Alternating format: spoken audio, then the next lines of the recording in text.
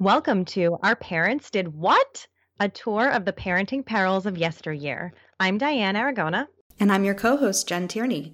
Join us as we travel back in time to take a look at the sometimes unbelievable history of parenting.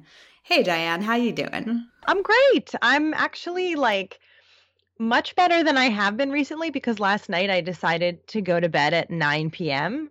and it was the best decision I've ever made. Yeah, those nights are magical. Yeah. And my daughter slept till 6, so I slept from 9 to 6. That's amazing. I'm so proud of you. So I feel pretty good. Yeah, good for you. What about you? I'm assuming you did not sleep. I'm not nearly that rested, but I did get a good night's sleep. The last few nights have been pretty good for us, which is quite nice. But yeah, I'm good. My work life right now is really crazy, but every other part of my life is not so bad. So, well, you can't have it all. So. No, you can't have it all. Something has to be crazy, and I mean, as long as it's just one thing, then I'm fine. It's fine. You can handle one thing. Yes, I can handle one thing.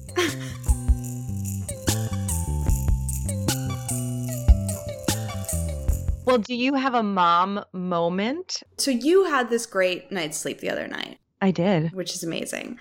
I'm going to tell you about a hilarious and similar night I had a few nights ago. So it was Sunday night. I fell asleep. I didn't do a good job this Sunday of planning out my week ahead. I often sit down with my planner and I figure out, okay, what has to happen at least Monday through Wednesday, just so I have an idea of what's going on. Because I'm the kind of person who overbooks and just has a million things going on at once. And I just have to do that. And I didn't. And so I went to bed on Sunday night. And in the morning, I woke up to a very disconcerting sound. It was my alarm, which I have not woken up to in well over a year. I set one. I set an alarm because I'm a very cautious person. But I never, it goes off at 7:30 when I've been awake for at least an hour. And I go, okay, there you are. Yep, I'm awake. Thank you for ringing at me and reminding me at 7:30. But I woke up to the sound of an alarm. And I was terrified because I was like, is everyone dead? Right. No one woke up overnight. Nobody woke me up crying. Nobody had an accident in bed. Nobody needed water. Nobody needed anything. Everyone was still asleep at 7:30. And I was like, something's wrong. What is going on? So I was just all right. So I made sure everybody was alive. And once I was sure that everybody was alive and that I was alive and that everything was okay, I was like, okay, what do I have to do today? And I hadn't planned or anything. So then suddenly I realized that the reason I was hearing an alarm was not just because my alarm was going off, but also because I had a meeting at 8 o'clock. Oh. And it was now 7:40 and I had a meeting. Luckily, it's a Zoom meeting and I don't have to leave my house. So it wasn't the end of the world, but it was oh God, I have a meeting. So Liam is 16 months old and has not yet started talking. He doesn't say words. He just he's just hanging out, having a good time. He can communicate really well with he lets us know what he wants and needs, but he doesn't use words yet. So right. So we had his very first meeting with a speech pathologist. And I'm trying to get the other two out the house to daycare, and I'm trying to get Liam dressed, I'm trying to clean up the room, and I'm oh my God, I got enough sleep, but now I'm a frazzled, crazy mess. Right. Was it worth it? It was just so insane. And so we finally sit down with the speech language pathologist, and she's lovely, and we've met her before, and she's very nice. And we sat down with her, and Liam, who, as far as I know, can do some fun stuff for a little baby, but is pretty basic. And she just starts engaging with him and doing things with him that she would know how to do because she's early intervention. Mm-hmm. And he just starts using gestures and sign language and making sounds I've never heard him make before. And I was just this is ridiculous. What? So now he's now whenever we say yay, he claps. When he wants to open something, he taps it. When he wants to eat something, he puts his hand up to his mouth. When he wants water, he taps his chin with his finger. He just all of a sudden language is a thing he can do. He just doesn't have like the actual like words yet. But like now I can really talk to him, and it's really nice. Oh, that's great. What started off as a morning of terror then turned into this very lovely, nice morning. And now every Monday I get to spend an hour with this woman and Liam for the next 6 months. So I have this nice like alone time with Liam to look forward to, which is really cool. That's really nice. I know. So yeah, I wasn't going to tell the sleeping part, but then your story about getting extra sleep last night reminded me of how that day started. Originally, my mom moment was just going to be the speech language pathology story. Well, I liked the twist of the morning wake up. That was cute. Oh, yes, good. I'm glad. So tell me about your mom moment. My mom moment is, since we are, I don't know that you would call it quarantine anymore because like things are open again, but we're being really cautious and we don't really go anywhere. Mm-hmm. We have a very small pod that we will see. We see my dad. We saw a little bit of your family the other week because we knew that people had gotten tested, but we're really, really trying to be careful. And I am working and watching my daughter, and it's a lot. And so inevitably there's a lot more screen time than maybe I would have. Who knows? But I think there's more screen time than there would have been if we weren't home, because I used to go a lot of places with her. I would take her shopping and, doing lots of things. And now we don't do anything. We order everything online. Mm-hmm. So I've been trying to find programs that are not absolutely grating to me. Good luck. Because she's obsessed with Cocomelon. Have you heard of Cocomelon? I've heard of it only because you've mentioned it in our mom group online. I refuse to even search for it for fear that my children will see me searching for it and become obsessed with it. Yes, good call. So I never searched for it, but we used to let her watch Sesame Street videos on YouTube. And when you play something on YouTube, it just starts like a playlist and it just plays things. And so like after the Sesame Street, it would play these super simple songs, which are very cute. Yes. They're usually nursery rhymes and they're animated and, they're fine. I was okay with those. And then one day Cocomelon came on, and Cocomelon is terrifying and loud and very overstimulating for me as a 31-year-old. Oh, so no. like, she loves it though. She runs over with the remote when she wants to watch it. She claps when it comes on. But I've been like, there's got to be something else that I can put on for her that she will like. So our wonderful sister-in-law, Stephanie, introduced me to the Twirly-Woos. Oh, yes. I've also heard of the Twirly-Woos, but I have not seen it. Well, it started and it was kind of like, it's quiet and calm, and it's got this real cute like acoustic guitar song that starts it. And I was like, I don't know if this is going to captivate her. She sat there staring at it. She loved it. Oh. It's these adorable little like stop motion characters. Uh-huh. And they make these like really cute little noises. And basically they just like go into everyday scenarios and like wreak havoc. But each episode you learn something. So you learn like spinning, or you learn up and down, or on and off. And so they will like go into a situation where somebody is spinning something or covering something, and you learn about it, but then they end up like, making a mess, and it's very cute. It's very tolerable. So if any other moms are trying to work from home and watch their children and have meetings and phone calls and lesson planning or what have you, and you need to put something on that you feel okay about, I would recommend the Twirly-Woos. All right, listen. I'm going to take us down a real weird road. Are you ready to go on this weird, weird journey with me? I love weird, so I'm ready. This is a weird one, but so I should rephrase. It's only weird by conjecture.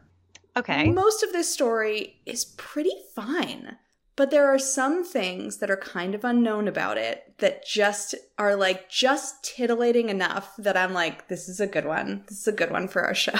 Okay. I'm going to tell you all about the father of British midwifery. His name was William Smellie. Smellie, and he's a character. Now, let me tell you, until today, I was pronouncing his name wrong. I was pronouncing it Smellie because it is spelled Smellie.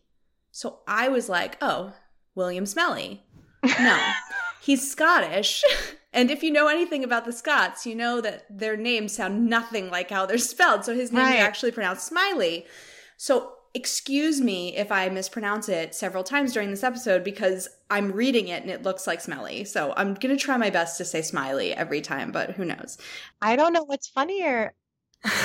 Smiley. Smiley or Smellie. I know. It's apparently a very common last name. Like when you look up like Dr. Smellie or Dr. Smiley, it's like a bunch of different doctors alive today come up. So this man is not alive today. So, all right.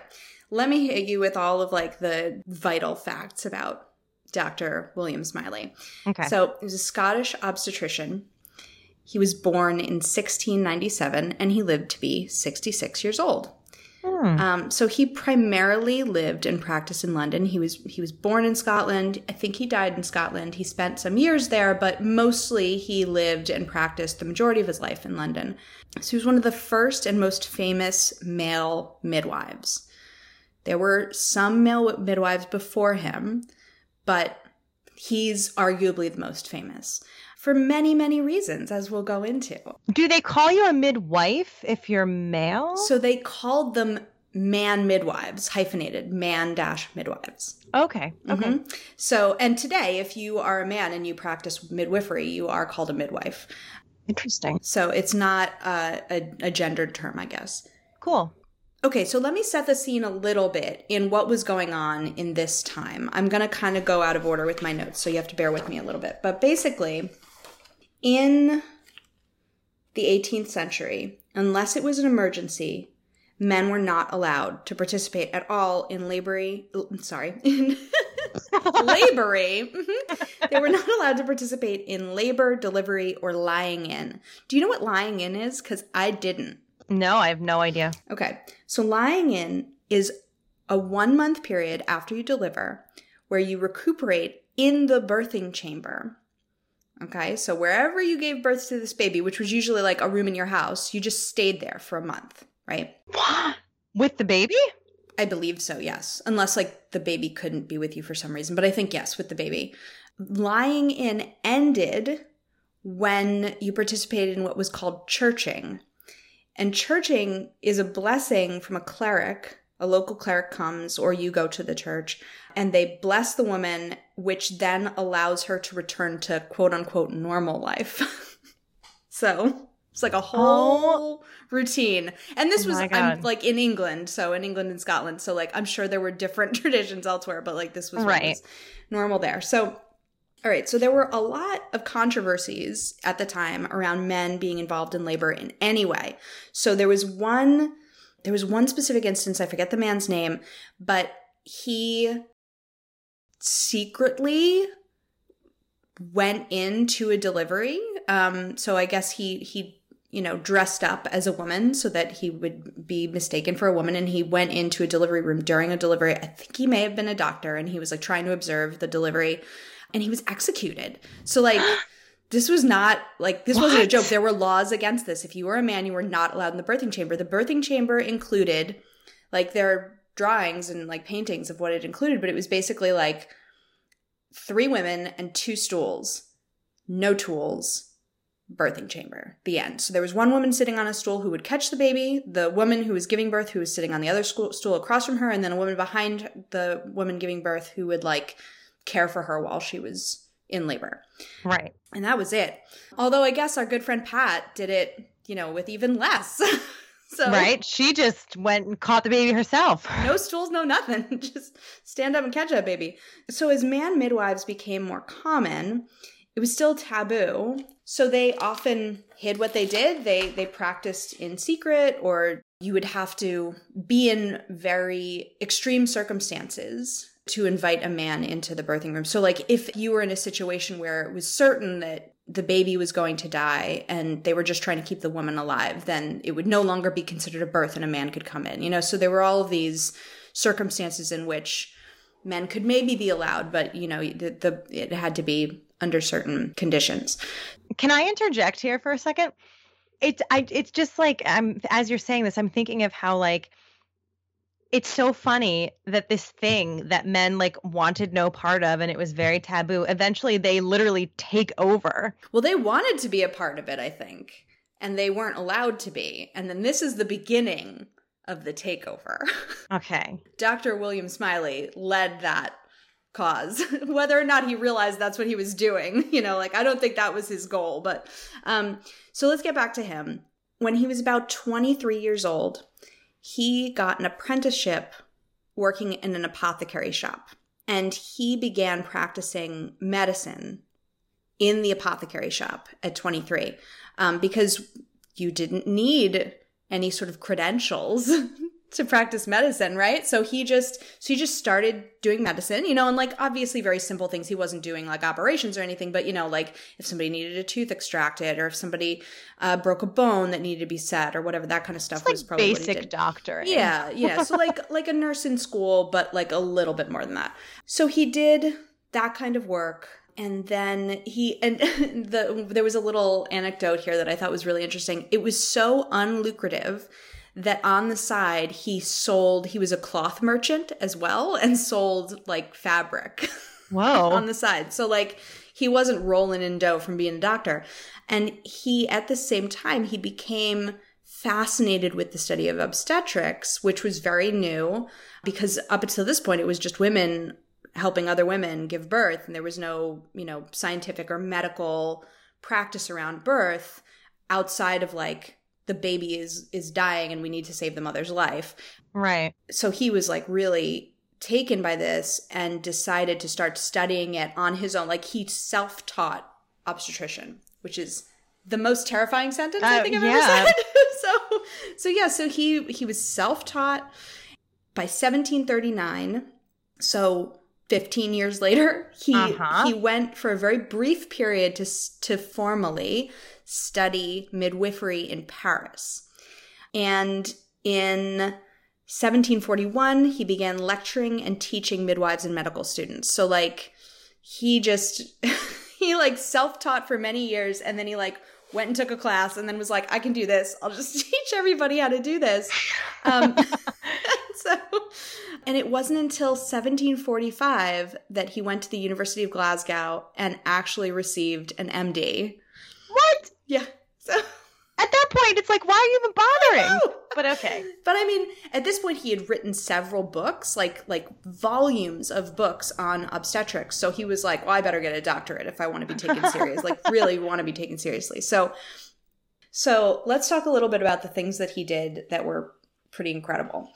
Okay, so in the 18th century, there was a family by the last name of Chamberlain.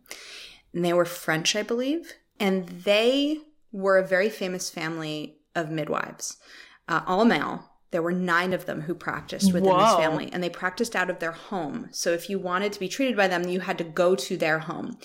And they had this very secretive way of doing everything that they did. Like they didn't tell anybody what their practices were. They didn't write anything down. Like Dr. Smellie like wrote everything down. He wanted to like train people and help them understand how to do this work. But this family like wanted to have a monopoly on how to do labor and delivery as this group of men. And so they had created all of these tools, but wouldn't tell anybody anything about them, and were so secretive about them that when they used them on their patients, they would blindfold their patients so they wouldn't know what was being used on them. Well, that just sounds traumatizing. Right? So, but if you were desperate and you needed to get a baby out of you safely or whatever, or you were just like, yeah, go ahead, do whatever you need to do. And, right. So the doctors would use whatever tools that they had, like underneath the curtain with the lady blindfolded to get the baby out. So this is, in fact, who created forceps, the Chamberlain family. Wow. So before the Chamberlains, as far as we know, forceps didn't exist. So rumors abounded. The word of these tools got out, and William Smellie somehow, I guess, saw what they looked like or got his hands on a pair or whatever, and he was like, I can make these better. And so William Smellie is credited with creating like very safe for the time forceps, because the ones that had been used before that were like definitely not safe. Were they just like kitchen tongs? Like not really, but they weren't shaped in a way that like could right. Like basically forceps were created to extract a baby as quickly as possible, not taking the baby's health into consideration, just the woman's. Like, it was just about get the baby out to save the woman's life, the end. Because that was all it was about then. Like, before Smellie, nobody was like, can we save them both? It was just, there's a problem, save the woman, the end. Wow, that's a big shift from nowadays, not to get political. But Exactly, yeah. So William Smellie was like, okay, I'm going to create forceps that can fit properly around the shape of a baby's head so that we can pull the baby out safely and also keep the woman safe. But he also, at the same time, even though he created these forceps and was like an advocate for using them when needed, he was also an advocate for not using them unless they were truly needed. He was like, right. The best birth is a natural birth with no intervention. So he was like, that was his message. He was like, don't intervene unless you absolutely must. Some of the other things that he created and did, he created obstetrical mannequins. Oh. Which were like the first true to life mannequin of like a woman's pelvic region that student doctors and student midwives could practice on. And that and they like he had a little like stuffed fetus that would be in like the uterus, and it was, and he made these, so I feel like his background with cloth kind of like plays an interesting role throughout his life, where he's good with fabrics and fiber and things like that. And so like the creation of these mannequins is sort of proof of that. Like, he was a bit artistic. There's a portrait of him from his early 20s, and it's believed that it's a self-portrait that he did it of himself, and it's a great portrait. That's cool. So yeah, he seems like he was an artistic guy. He did a lot of anatomical drawings in his journals and in the publications that he did. So all of that stuff. And then also, he was the first person to document the natural birthing process and devised and publicized a maneuver to deliver breeched babies. Before him, there was no known maneuver to safely deliver breeched babies. Whoa, really? Like, he just did a lot. Like, he was like, I'm on top of this birthing thing. That's actually really, really interesting. Right? So he's like a really cool, interesting dude. All right, so... But I'm sure there's a bad side, because there always is. Oh, just wait. It's pretty funny. I mean, there's some stuff that's... All of this, remember, is conjecture. So, right. I mean, everything I've said so far is true, but the stuff coming up is conjecture. So, the last very, very, very impressive fact about him that I have is that he is the first known person to resuscitate a newborn after lung collapse. Wow. He's just racking up the points, right? Hero. Sounds great. So good. All right. So, Dr. Smellie, he wants very badly to teach a whole generation of man midwives. He's like, I'm going to bring all these students in, and he also taught female midwives. Like, they were part of his classes too. But like, right. He wanted very much for any gendered person to be in the delivery room. And so what he did in order to teach people in a more accurate way was he would offer women his services for free if they would allow him to fill a theater, not a theater, like a show theater, like a medical theater, right, with students to observe the birth. So women wanted to go to him, especially if they couldn't afford to, if they had a complicated pregnancy and they couldn't afford to go to a doctor, they would be like, oh, I can go to him and people will be there, but like, I'll get these services for free. Yeah. So he had a lot of students who would just pack these rooms full. Like, he'd have 70 people in a room with him while he's delivering a baby just to watch his practices and, what he did. Because before this, there was no way, other than his funny mannequin, there was no way to observe, babies being born if you were a man. And so one of the things that he told his students in order to reduce suspicion and controversy was that they should dress as women in the delivery room. Yeah. So like this is like, so the, I couldn't find a lot of really good first person sources for this. Yeah. So he always performed deliveries completely draped. Like, there was a big sheet over the woman and him, and then there was a hole for his head. That's creepy and weird. Right? So like he would be completely draped. So his other reason for why he would instruct people to wear big dresses, not like dress like a woman, like they didn't have to like put on wigs and makeup or anything, but like he'd have them wear dresses. And his other reason was because they often had to use tools that were distressing to women who were about to give birth. And if you were wearing this big billowy dress, you could hide all your tools in the pockets inside and then they couldn't see them. Oh my God. It was like, yeah. It's like hide your tools so you don't scare the ladies. Everything about this is giving me like major anxiety, and it's so far in the past, but it's very funny. Oh my God. Oh my gosh. So yeah, so he apparently, according to whatever sources, would wear like a big, basically what a female midwife would wear for a birth, like a big apron and a big like frock, So yeah, that's what he did. All right. So here comes the controversy. Okay, bring it on. So in 2010, there's a man named Don Shelton who claims to be a historian, but that fact is muddy at best. He read through and studied and did research into that period of time and the medical community and what was going on and was just trying to find I think he was trying to find interesting things. And so he writes this article. I forget the name of it off the top of my head, but I'll put it in the show notes. But he writes this article that suggests that Smellie commissioned the murders of pregnant women in order to conduct anatomical studies and experiments. Well, though, that was not an uncommon thing. It was not, Diane. It was very common. Yeah.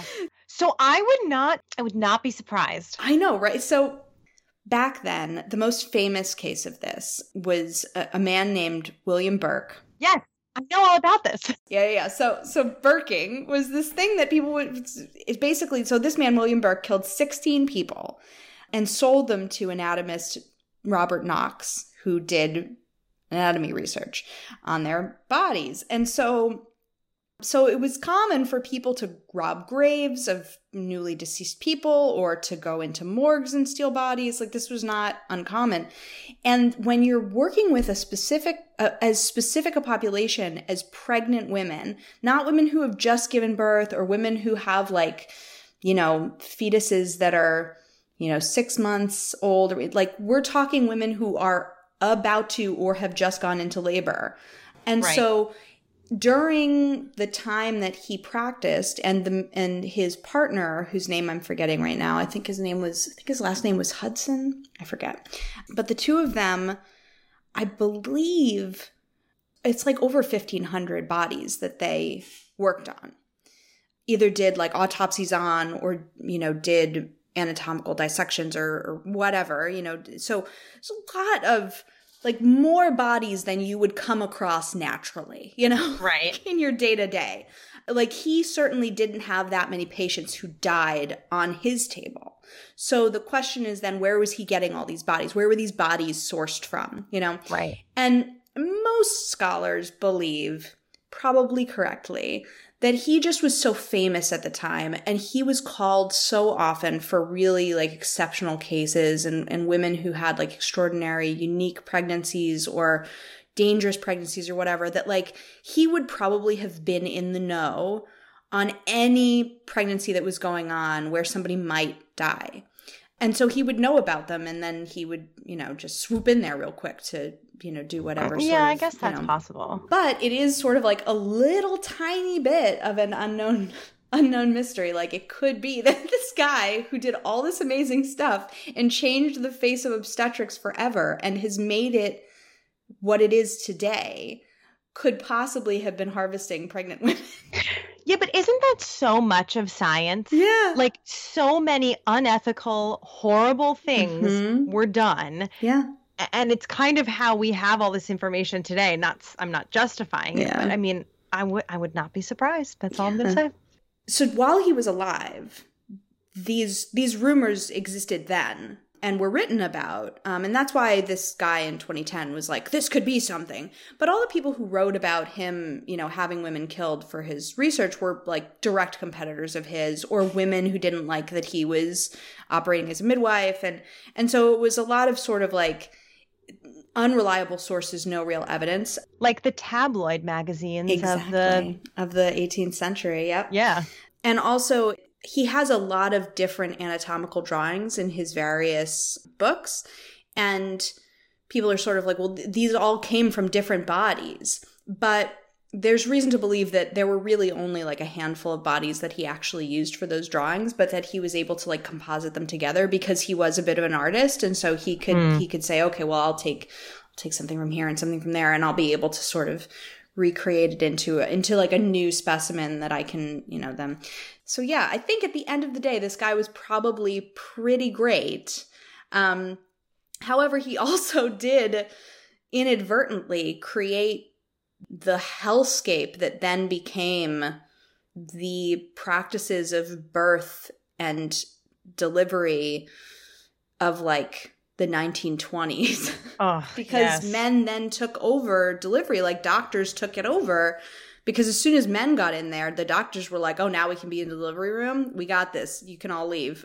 Yes. You guys did this for, centuries, but we're going to do it better now. We're going to do it better now. We're going to take all the medicine and just shove it inside of all the bodies and rip the babies out. we're gonna knock those hysterical women out so they don't know what's happening and just rip that baby out. I mean, like, he was surrounded by a lot of people who they did not have very many scruples. Like this family that created the forceps, the Chamberlain family, like they were blindfolding women to work on them, probably for good reason, because they didn't want to like startle them. They didn't want their secrets getting out or whatever, but like not having like clear and honest relationships with their patients. Whereas like Smellie was really like, I believe and trust in women, and I want them to be safe, and I want their babies to be healthy. And I think if he could see where modern obstetrics went as a result of the work that he did, I think he'd probably be horrified. Probably. So yeah, that's Dr. William Smellie. I'd never even heard of this person. And I also, to be honest, and maybe this is just me, I did not know there were man midwives even today. Oh, really? I did not know that. I did not know. The only reason I knew about that is because I never watched Grey's Anatomy, but I will tell you I did, for a very brief period of time, watch the spin-off show, Private Practice, which featured Audra McDonald, and she was amazing in it. Yes, that's right. There were so many good people in it. And the receptionist in the show was a man his character's name was Dell, and he was studying midwifery. And that's the only reason why I knew men could be midwives. Never even knew that because I didn't watch Private Practice. No, because it was a terrible show. Yeah, well, So yeah, that's what I got. Amazing. Oh, I'm so glad you liked it. It's not as controversial as I was hoping it would be. Like, I was hoping there was going to be a lot more there, but then it just ended up being like a really fascinating story. Yeah. With a lot of like WTF around it. Right. So yeah. Mm-hmm. And it's interesting because we all know about like the twilight sleep and, all the horrible things that, obstetrics became. It's very interesting to see where it may have sort of started unintentionally. I know. And especially that like a man kind of started it as a medical field. Like he was just like, we need to get birthing babies into science. He wasn't wrong. Like, because there are complications that happen that you need medical attention for. Mm-hmm. It's just like you don't always need medical attention. Exactly. And he knew that. But like a lot of his contemporaries and followers did not. So yeah, well. Oh well. So yeah, that's that. That was fantastic. All right, so before we close up, we've had over 1,000 downloads, which is amazing. Yes. Everyone's amazing. Everybody who listens, I love you so much. Diane loves you so much. We just so grateful for you. It's really nice to know that there are people who really enjoy listening, and that's great. I'm shocked, like in a great way. Like it's really cool. Yeah, like primarily, first and foremost, this is like a really lovely opportunity for me to talk to you and grow my relationship with you. But like, it's nice that other people get to enjoy it. Yes. I agree. So if you want to get in touch with us, there are so many ways to do that. You can send us an email at opdwpodcast@gmail.com. We are on Twitter and Instagram at opdwpodcast. We have a page on Facebook, and we are always looking out for people who use that hashtag mom moment and dad moment. Yes. To tell us about all the funny, hilarious things that go on in your mom and dadding lives. We want to know. It's just crazy out there. We know. Yeah, please. And you can email us. You can direct message us on Instagram. Like if you have a story, if you have a historic photo, if you're going through, your parents' stuff and you find a cool photo, we want it. Oh yes, send it to us. Send us all your wacky stuff. We want it all.